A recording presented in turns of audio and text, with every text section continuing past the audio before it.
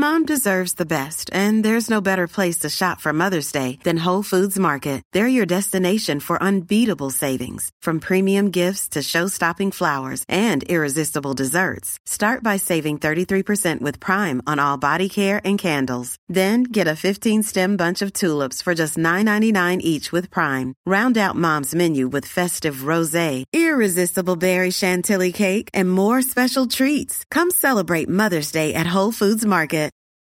Your brain needs support, and new Ollie Brainy Chews are a delightful way to take care of your cognitive health. Made with scientifically backed ingredients like Thai ginger, L-theanine, and caffeine, Brainy Chews support healthy brain function and help you find your focus, stay chill, or get energized. Be kind to your mind and get these nootropic chews at ollie.com. That's OLLY.com. These statements have not been evaluated by the Food and Drug Administration. This product is not intended to diagnose, treat, cure, or prevent any disease. Once viewed as America's forgotten war, Afghanistan has been under the spotlight in recent weeks as President Joe Biden announced the US withdrawal from the country and the Taliban swept to power.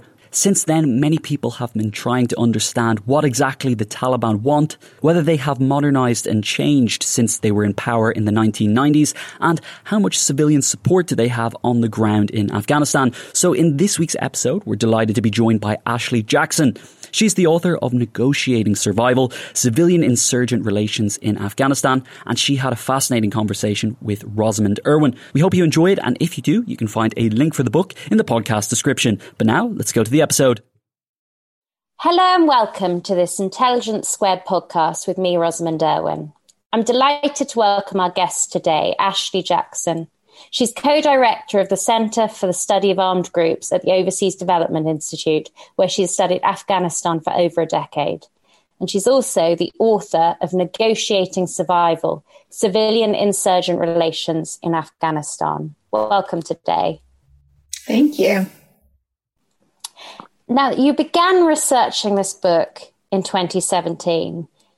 During a period when you say in the book that you felt as though the outside world had forgotten about the war in Afghanistan. That clearly has changed. Did you expect 4 years later this to be roughly where we are? No, I don't think anyone could have foreseen this. But certainly when I went back to Afghanistan in 2017 to start looking at this Taliban shadow state, it slowly sort of became apparent that what they had set up, and they had taken huge swathes of the countryside, but what they had set up was, they were preparing for this moment. And in retrospect, it's easy to see that. But at the time, as you said, the world was focused on Syria, on Yemen, on other conflicts, on domestic politics, of course. And there were a few foreign correspondents, very little international media attention to what was going on in Afghanistan. A lot of the international forces had drawn down. There was still a NATO mission, but it just didn't make headline news. And so what the Taliban had done during that period, while the world was focused on other things, was really take on the Afghan security forces, gain a lot of ground, and lay the groundwork for what we're seeing come to fruition now. As I started writing the book, in 2018, the U.S. started peace talks with the Taliban. We started to see the Taliban emerge from the shadows and make a little bit more news. There was a hopeful kind of energy about some sort of peace deal, but obviously over the past few months, we've seen that fall apart. And I think even the Taliban is surprised at how quickly they've taken, now the entire country, basically. The big question everybody is asking is, has the Taliban changed since they were last in power, as they obviously claim they have changed? I really struggle with this question because it's a very sort of black and white question. And you have pundits and commentators saying, Taliban 2.0, or no, they're the same as the 90s. Well, neither is actually true. It's been 20 years. Afghanistan has dramatically changed. The world has dramatically changed. The Taliban has changed in a lot of ways. I think when you say that, though, people assume that you're saying that they've gotten more progressive or they welcome women's rights or something like that. No, their framework and the way they see the world remains quite similar. They favor a really conservative, very conservative version of Islam, which manifests in this, in these very kind of clear distinctions between genders, really repressive policies for women, but also for men in many ways, in terms of their dress, in terms of sexuality, in terms of a lot of things, and really putting Islam, or their very specific version of Islam, I should say, first and foremost. But they've also gotten savvier. They're much better at communicating to the outside world what they want. We saw right after they took Kabul, they had this really extraordinary press conference where the Taliban spokesman emerged. He was someone who you could contact by phone and nobody really knew who he was. And it was this big buildup to see who the spokesman actually was. And he sat there. The first question he took was from a Western journalist, Charlotte Bellis from Al Jazeera.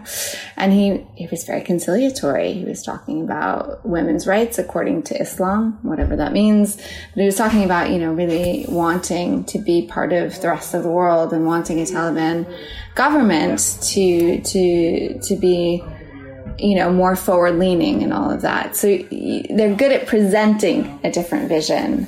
They're also just different. They've embraced social media where they used to smash television sets and all these kinds of things. And they've used it for their own aims. So they've moved on in the same way the rest of the world has moved on, but that doesn't imply that they'll be any more liberal or any more embracing of human rights or democracy. I think that's clearly not going to be their agenda. So it's more nuanced than have they changed or haven't they? It's how have they changed? And what does the rest of the world do with that? How do you engage with that? Is there more room to influence them or deal with them on certain issues? And I think we're just at the beginning of finding out what the answer to that is. The primary the central argument of your book is to do with the relationship between insurgencies and civilians. And civilians are often treated, as you say, as quite passive in all this. How has the relationship in those 20 years between the insurgents and the civilian population changed? I realise that's an enormous question. Yeah. It's an enormous question, but it's a familiar trajectory, right? Like when insurgencies start, they're pretty disorganized. They target anyone and anything that they can to make a point, to announce their existence, just to do anything. They start how they start. And then they start to evolve and build structures and build strategies. And we've seen that with the Taliban. And basically the way that they evolved was, they were incredibly disorganized up until roughly 2007, 2008. And that's when the rest of the world kind of thought Afghanistan was reconstructing. It was at peace. There were these Taliban forces kind of emerging, but nobody took them seriously. But then the Taliban gets organized and they realize effectively that they have to have a relationship with Afghan communities, with civilians. The only way that they're going to survive is by bargaining with them. They exist in the shadows. They exist by embedding themselves within communities, recruiting from the countryside, recruiting from these areas where people have been left out of this new political deal. They've been marginalized by this 2001 government, and they track on those social cleavages. But they have to give civilians something, and they have to kind of reconsider their 1990s kinds of positions on things. In the 1990s, or I should say on the eve of 2001, Taliban was incredibly unpopular. There were rumors of an imminent coup. The country was in the midst of a crippling famine. They're incompetent. They're fighting amongst themselves. So the Taliban also reflects on what they did wrong in the 1990s. And part of what they believed that they did wrong was they were too cruel, essentially, and people turned against them. So they want to prevent that happening again. They continue to be cruel. They continue to use violence to further their aims, but they start to bargain. They start to give people services, to allow government schools, to allow aid projects when they have to, when communities say, listen, we can't support you unless you do this. And so that's kind of how it evolves. And the Taliban uses that support, and there's a sort of give and take between civilians and different Taliban fighters and the insurgency as a whole throughout the way the Taliban evolves. And we kind of see that playing out now as well. I want to talk about the challenges of writing this book. You spoke to over 400 members of the Taliban and civilians between 2017 and 2019 mostly. How difficult was it to interview Taliban fighters and civilians, and also were those people themselves taking quite substantial risks in talking to you? Yes, absolutely. Everyone, myself included, was taking a risk. But, at that point, you had a lot of Afghan journalists out there reporting on these things in the Afghan media. And when I got back to Afghanistan, I was monitoring the Afghan press. I was trying to meet the journalists who were writing about this, trying to convince them to work with me, to give me advice, to tell me how to do it. And I was very lucky to find a few collaborators and partners who helped me figure out how to do this safely. And I mean safely in terms of, not only myself, but how to talk to people without putting them at further risk. The really interesting thing, though, at this point in time, the Taliban has moved through lots of rural countryside. They feel more and more dominant, less and less afraid. They don't mind talking to someone like me. In fact, a lot of them wanted to tell their side of the story. They wanted to show off, like, look, we run the government school. We have a health clinic. We're not afraid to shake hands with a woman like you, or, look at what we're doing. And I think that sort of desire for legitimacy and for someone to tell the story of what was happening worked in my favor. I definitely took advantage of it. But certainly Afghan civilians too wanted to tell their story. However painful it was, I think people also wanted, especially an American, to come and listen to what had gone so badly wrong. How absolutely exhausted they were, how they were being squeezed by both sides, both the government and the Taliban. And to have someone acknowledge that for whatever that was worth. I mean, it doesn't change the situation, but I found that people were surprisingly open to sitting with me and taking time and walking me through what their actual reality was. You open with a story of a village elder who did manage to negotiate with the Taliban. How did people manage to negotiate and get what they wanted from insurgents? Well, it depends who you are. And a lot of these, let me back up. Actually, it's really useful to think of sort of two Afghanistans. There's the Afghanistan that we hear about in the media, the sort of cities and the liberal elite who have really benefited from the past 20 years of intervention. They've gone to school, they've gotten jobs, they've been more exposed to the rest of the world, they've benefited economically. And then there's the other Afghanistan, and that's mainly in the countryside, in the south and the east, but also, in the north and in places where there was aid programs and investment, but where security deteriorated. And you found yourself, if you were on that side of the line, having to deal with the Taliban. They were either coming into your community from outside, or you found that people you went to school with, or your neighbors, or whoever, someone was a Talib, someone was associated with the insurgency. So everybody knew someone who was Taliban. And that's how it really started, when people had to negotiate. So if someone's relative was taken by the Taliban, put in prison or detained, you would start by asking the closest, for lack of a better term, friendliest Talib you knew. It could be someone you went to high school with. It could be, a sister's brother's cousin, whoever. You networked, like we all network, to try and find a way to solve a problem, whether it's getting that relative out of jail, whether it's avoiding paying Taliban taxes, whatever it is. In the beginning of the book, I tell the story of this village elder, a sort of an elder statesman within the community. We all have those, right? Who has to reopen a school. Everybody's complaining to him. We have no schools, and they've shut down schools, and could you just fix this? Amongst the 20 other problems they're complaining to him about, he thinks he can do something about the school. So he liaises with the government to try and get them to send teachers back to the area, to get them to repair the school, to get them to give funds to the school. And he liaises with the Taliban to try and get their permission not to threaten children, threaten the teacher, to endorse the school effectively. And he has to work both sides against the middle to just, give people access to education. And that story in itself was not at all extraordinary. People were doing this day in, day out, just so that they could live their lives. And that's how they survived the war, really. And of course, companies as well. So you mentioned telecoms companies and trucking firms. They were also having to deal with the Taliban. What were those relationships like? Ooh, those relationships were much more legally complicated, as you can imagine. And nobody wanted to talk about this, right? I mean, when you're a big multinational or you're an Afghan company, and of course, after 2001, Afghanistan has had a burgeoning private sector. But if you were in media, if you were in logistics, I mean, you had to negotiate with the Taliban, right? So MTN, the South African telecoms company, actually got into trouble with a lawsuit, which I think is still ongoing in the US, for paying off the Taliban. But everyone was doing it. Everyone is still doing it. And it's not necessarily paying off the Taliban, although there's bribery, of course. But the Taliban developed this sort of state-like taxation scheme.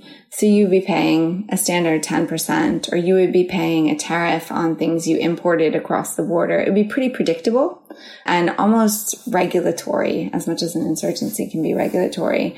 So it was just the cost of doing business. And I think a lot of these firms, they were faster. I mean, they've been doing it for bordering on a decade in some areas. And no one talked about it. No one wanted to talk about it because of the legal consequences, but you really had no choice. Clearly, when we're talking about civilians, the insurgents are more powerful than them. But then, of course, as you say, in civil wars, people are the prize. So how skewed is the power dynamic between a Taliban insurgent and a civilian who may have some influence in their own community? How skewed is the power relationship there? Well, it's incredibly skewed. The insurgents have the power of violence. They can do anything with impunity, right? But the issue for any insurgency, and especially the Taliban, is that they rely on the civilian population for shelter. They rely on civilians not to inform on them. When international forces were there, civilians could get back their own by, tipping them off and calling in an airstrike or whatever it was. And so I can't say that kept the Taliban in check, but it certainly was a consideration of theirs. You don't want to be so cruel or so unrelenting with the civilian population that you drive them over to the other side. And I think that was a calculation the Taliban was always making. How much can we squeeze them? How much can we push them? How much do we have to give them? And some civilians were better at sort of leveraging their power, their influence, however meager it was, against the Taliban. And I include a lot of individual stories because I think that's the only way you can understand how extraordinary. I mean, it seems crazy that you would stand up to and threaten the Taliban so that you could reopen a school or you could do whatever. But people did that. And I think they did that because they felt they had no choice. Life would be unbearable if they didn't take a shot with the Taliban. And to some extent, at least for some people, that allowed them a little bit of safety, a little bit of breathing room, and force the Taliban to back off certain positions or do certain things for them. Sponsoring the show for this episode is Marquee TV. Marquee TV is a streaming service with a difference. It's bringing you the top tier of performing arts straight into your living room or onto your device. So think dance, theatre, music, anything you might find in the West End, Broadway, or maybe a cool little experimental space too, but saving you the cost of a few tickets as well. I've got happily a bit lost in their vast library of performances, exclusive interviews, and behind-the-scenes content. Choreographer Jonathan Watkins' interpretation of George Orwell's classic 1984 was pretty cool, and I love the dance piece Sutra, inspired by the skills of Buddhist Shaolin monks. And we've got a special treat for our listeners. Marquee TV offers 3 months of access for just 99 cents. That's right, 3 months for only 99 cents with the code SQUARED. Simply visit marquee.tv and use the promo code SQUARED to dive into the world of arts like never before. Bring the arts home with Marquee TV. If you're struggling to lose weight, you've probably heard about weight loss medications like Wegovy or Zepbound, and you might be wondering if they're right for you. Meet PlushCare, a leading telehealth provider with doctors who are there for you day and night to partner with you in your weight loss journey. If you qualify, they can safely prescribe you medication from the comfort of your own home. To get started, visit plushcare.com/weightloss. That's plushcare.com/weightloss. plushcare.com/weightloss. You say that we hear very little from civilian voices, and obviously this book does sort of redress that issue. Do you think part of the problem when we often read about this in the media, that we just don't hear those voices at all?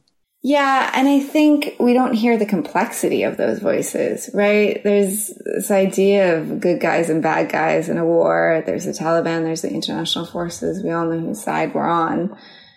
When you're caught up in the conflict, when the war is in your village, it doesn't look black and white at all. It's many shades of gray. And you're exhausted. You have no good choices. And you're just kind of thinking of your family. You're thinking about what will help you secure survival. And, you know, you're hedging bets. You don't think about the long term. And this really manifested when I would ask people how they felt about the Taliban or how they felt about the government. A lot of people would give kind of non-answers. And I very quickly realized that that was the wrong question to ask. In fact, I had a sort of memorable interview where my fixer sort of broke it down for me. He's like, you can't ask these questions. I don't know where you're coming from with this, but you clearly don't understand the nature of the conflict or Afghanistan at all. And he was right. Because ultimately, it's not about who you like, because you don't like any of them. You want to be left alone and you want to be able to live your life. And you're thinking about what can enable you to do that. And I think when we talk about civilian voices, we hear of civilians being somehow rescued or protected or as victims. It's super one-dimensional. Or siding with insurgents, supporting the Taliban. Most people don't support the Taliban, just like they don't support the government. I mean, they're both miserable options.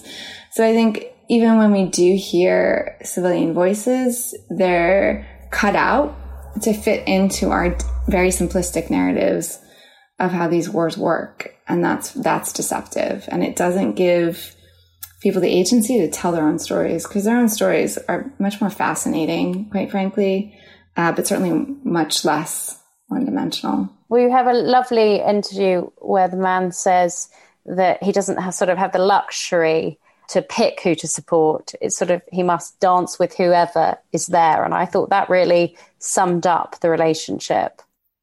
Yeah, I mean, this is a very strange interview. It was with an English teacher. He's like English literature, Persian literature. And he really put me through my paces when I sat down with him. And he sort of schooled me on what it was actually like to be a teacher in a Taliban area. And he was an older man. I mean, he had lived through the Civil War. He had lived through the first iteration of the Taliban. And now he was living through the Taliban's return. And, you know, effectively said, listen, lady, you've got it all wrong. So if you want to hear what it's actually like, you know, we're all constantly kind of dancing. And that's what we do to survive. Afghans have been forced to cope with armed groups since the late 70s. Afghans have been forced to cope with armed groups since the Soviet forces invaded. How did that relationship shape what they're facing today? Yeah, I'm glad you asked that, because people often think in terms of the Taliban in the 90s, if they even think back that far, or they think about 2001. Afghanistan has been at war for at least 40 years, right? And that began in the late 70s with, I won't go through all of the history, but with what effectively culminated in a Russian occupation and sowed the seeds for not only the Taliban, but Al-Qaeda and a lot of the Islamist terror groups we see today.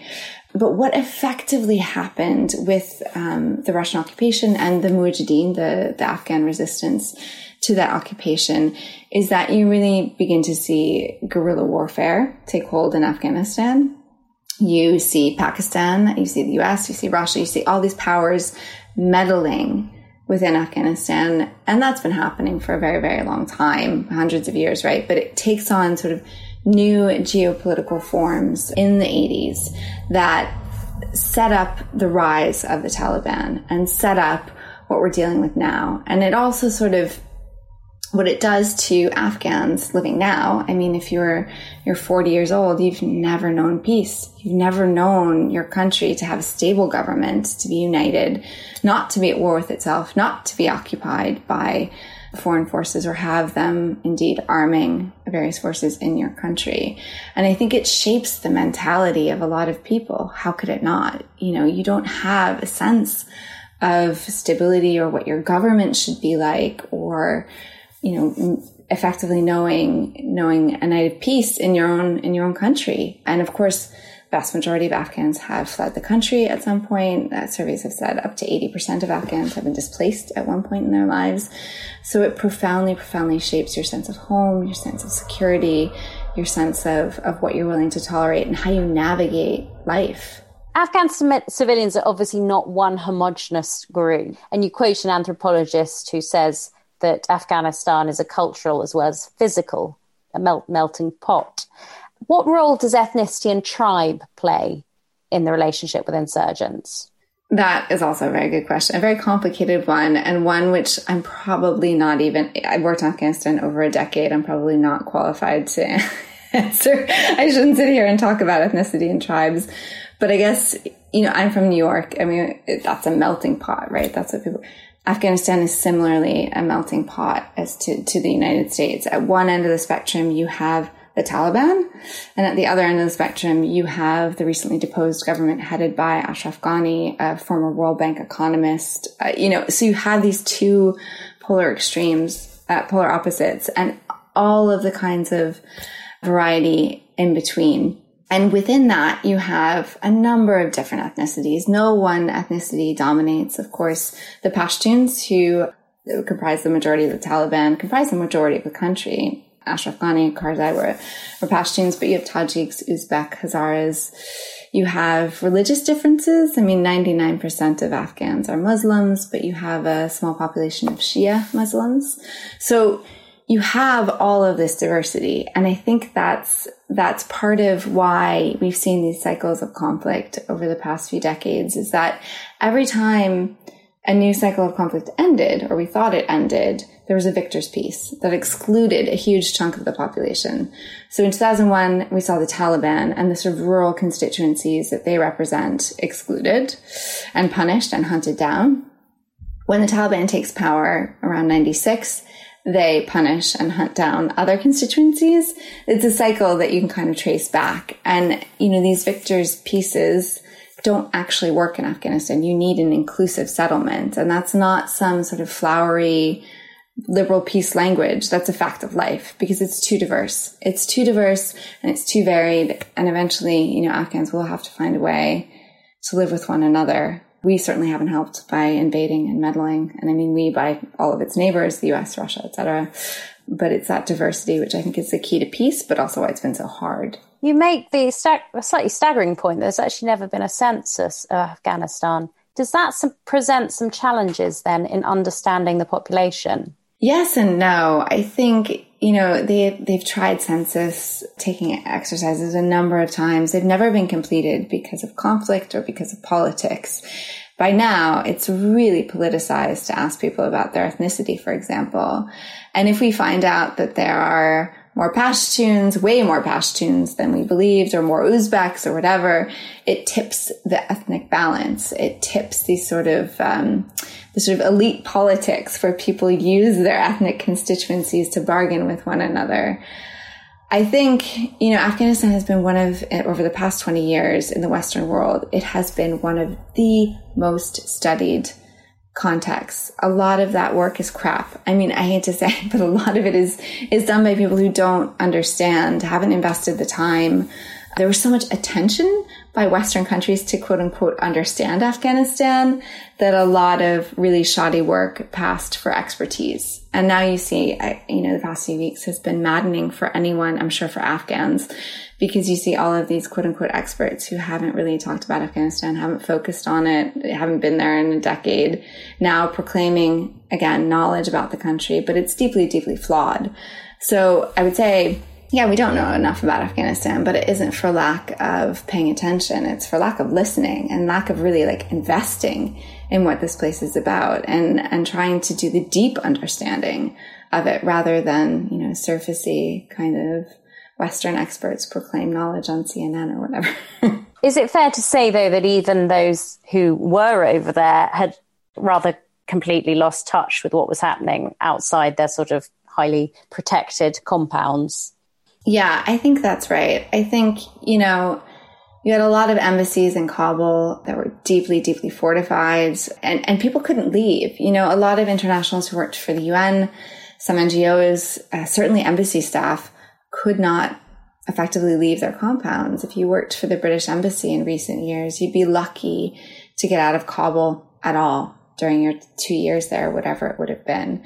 And so how are you actually supposed to understand the country if you don't integrate into the society, if you don't just make friends with Afghans, be able to go out to dinner with them, be able to do things? You wouldn't have been able to do even relatively normal things that would have introduced you to this place and to the people and anything. And I think that, combined with this real pressure to create a success or sustain a narrative of success in Afghanistan, blinded a lot of people to what was actually going on. I think there was a real reluctance to even see the Taliban as anything other than beyond the pale, illegitimate, Pakistani proxies, whatever. And the idea that they would somehow come back, that they would somehow recapture the country as they've now done, was unthinkable. Morally, ethically, politically, just unthinkable. And that kind of arrogance and lack of curiosity about the real dynamics on the ground, I think is partially responsible for where we are now. Understandably, a lot of what's written about the Taliban focuses on the violence. In the book, you say for violence to be strategic, it must be selective. So this is a horrible question. But how do insurgencies identify who should be the targets of their violence? Well, typically they do so very badly with a wide margin of error. But they don't care, right? They're trying to make a point. Insurgencies, and the Taliban is no exception, use fear and coercion. They rely on it heavily, especially as they're getting organized in their sort of early institution building phase, or whatever we want to call it, before they kind of hone those skills.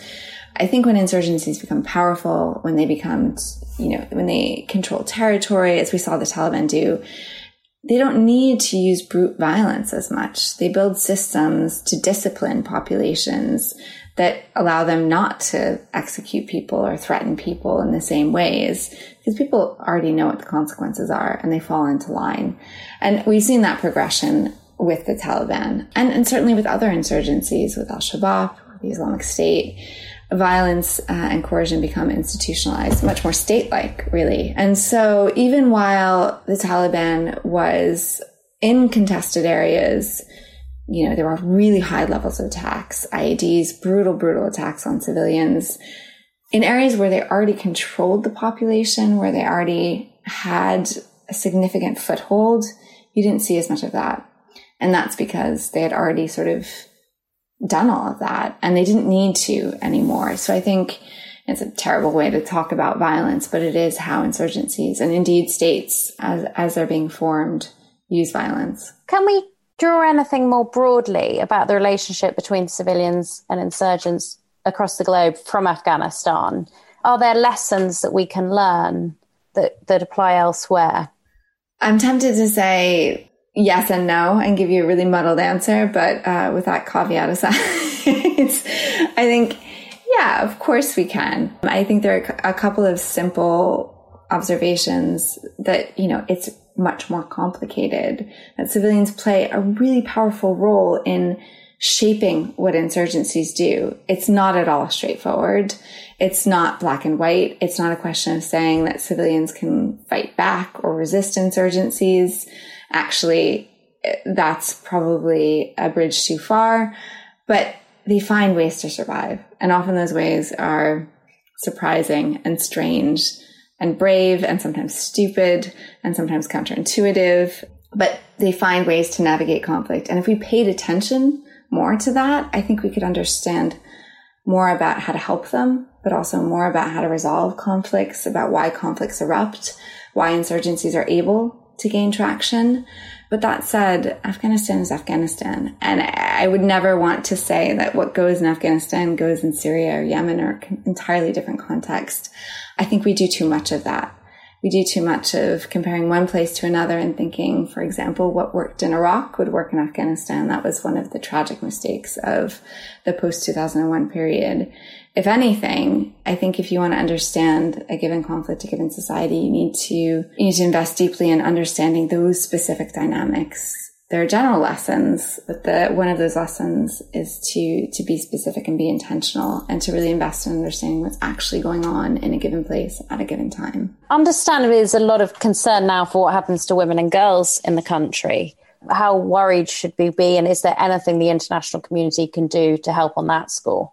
Yeah, I mean, obviously, after 2001, there was this narrative of girls going back to school, of women working, of great gains for women. And to some extent, there were, for some women. For other women, life didn't change at all. So certainly in places like Helmand, there was very little change in the lives of the women I met from the Taliban era. There just wasn't. And that has to do with cultural norms specific to that place. It has to do with a lot of things. So again, Afghanistan is this incredibly diverse place, and women's experiences are extremely diverse. You have women serving in government at the highest levels on the peace negotiating team.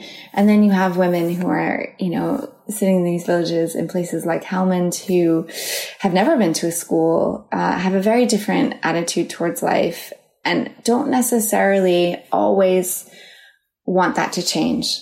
I think there are complicated views that women have, and we don't hear about enough of that complexity.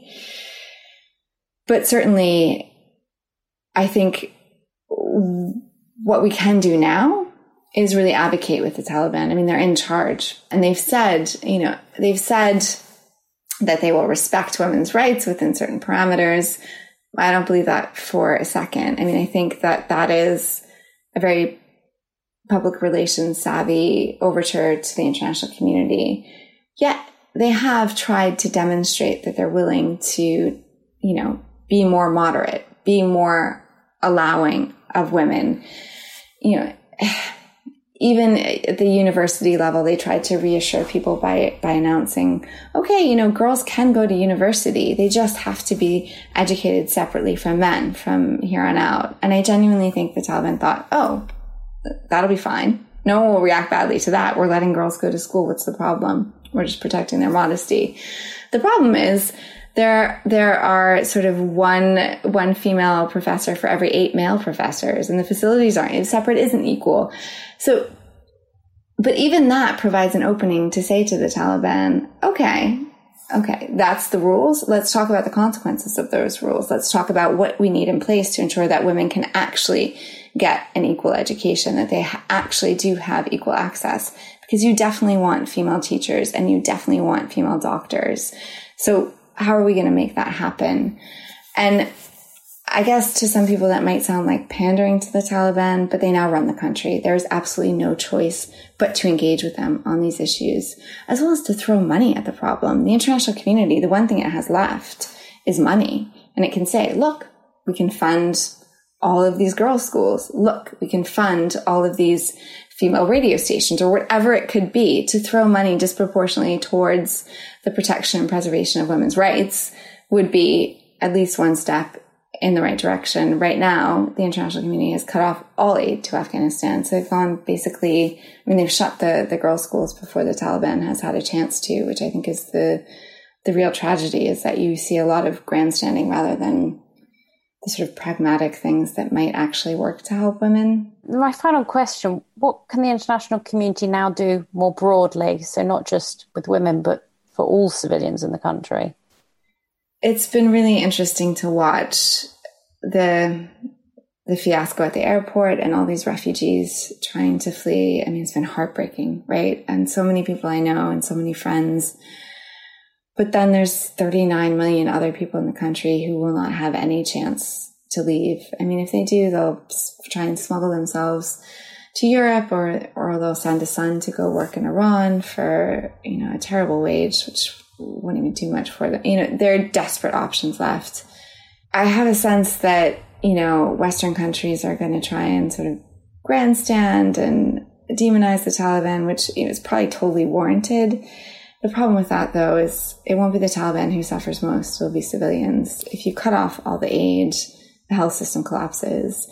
If the West doesn't restart paying for health clinics and paying for health workers' salaries within the next 2 weeks, 95% of the clinics and hospitals in the country will close. That will be the cost that Afghans pay. And so there's a moral and ethical imperative to ensure that any foreign policy towards Afghanistan is guided by an ethic of do no more harm, we should say. the West built this system in Afghanistan, which is sort of a sandcastle. And, you know, it's crumbling. It's rapidly crumbling. And so now what do? You try and stem the worst of the bleeding. There's been a drought this year in Afghanistan. The markets have sort of ground to a halt because all of the banks have shut, because this new government, this new Taliban government, is not recognized. There are all these things that have happened after the Taliban seized power, which are far worse than even what the Taliban could imagine doing to the population in a way. So the West faces this kind of strange dilemma. Do you work with the Taliban regime? Do you try to find ways of working with them in order to help civilians, in order to, hoping against hope, to moderate the worst of their policies? Or do you turn your back entirely? And so it remains to be seen what choice the US and others will make. I'd like to thank Ashley for a great discussion. The book is Negotiating Survival, Civilian Insurgent Relations in Afghanistan. And I'm Rosamund Irwin, and you've been listening to Intelligence Squared.